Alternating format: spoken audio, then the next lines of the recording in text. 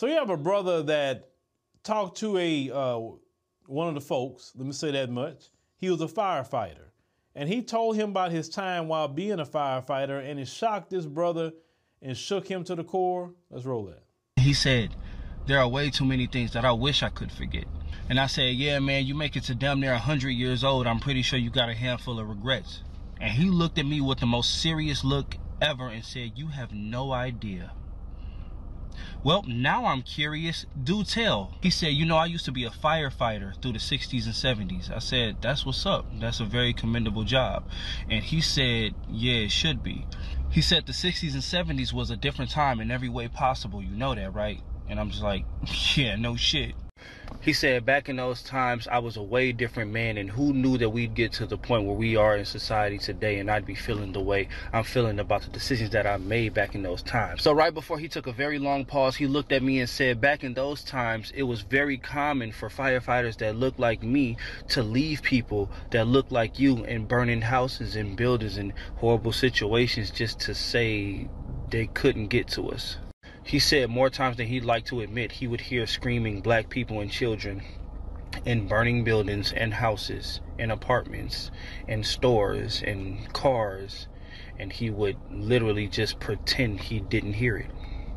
He said his last time doing it was when he made eye contact with the baby that he deliberately went into a building to save and deliberately didn't. And he said that was the last time he did it, and he quit that year. He said the nightmare still hasn't stopped. He still hasn't forgiven himself, and therapy helps, but it's still a living nightmare to have those memories. You know, it's a lot of them that's done a lot of things like this to black people. There's a lot of bodies buried in places that we don't even know that they know. And a lot of times when they get older like that, you even have people, you know, that talked about this on TikTok, when they get in hospice care, they just start confessing to where all the bodies is at. They confess or how they lied on a black person, got them strung up, or, you know, how this guy is confessing that he literally left black people to perish when he could have saved them. That guy got to deal with that definitely in the next life, for sure. He gonna have to answer and give an account for those people, because basically he was participating in murdering black people. It's just that simple. And he say times are different back then. Yeah, it was. That's why our brothers and sisters fought. That's why our brothers and sisters died. And, you know, a lot of times y'all talk about the police and how racist some of the police are. Well, it's just not the police. The firefighters, same people, the paramedics, look, I told y'all, anything that the white supremacists control, there's racism in it. Period. Pick it. You can pick whatever you want to pick. Banking is racism there. Healthcare, racism there. Entertainment, racism there. Business, racism there. Education, racism there. Pick one. You're going to find it. But it's not education is the problem. It's not business is the problem. It's not policing is the problem, or firefighter, or paramedics, or any kind of healthcare is the problem. White supremacy is the problem. And anti-black racism is the culture of white supremacy.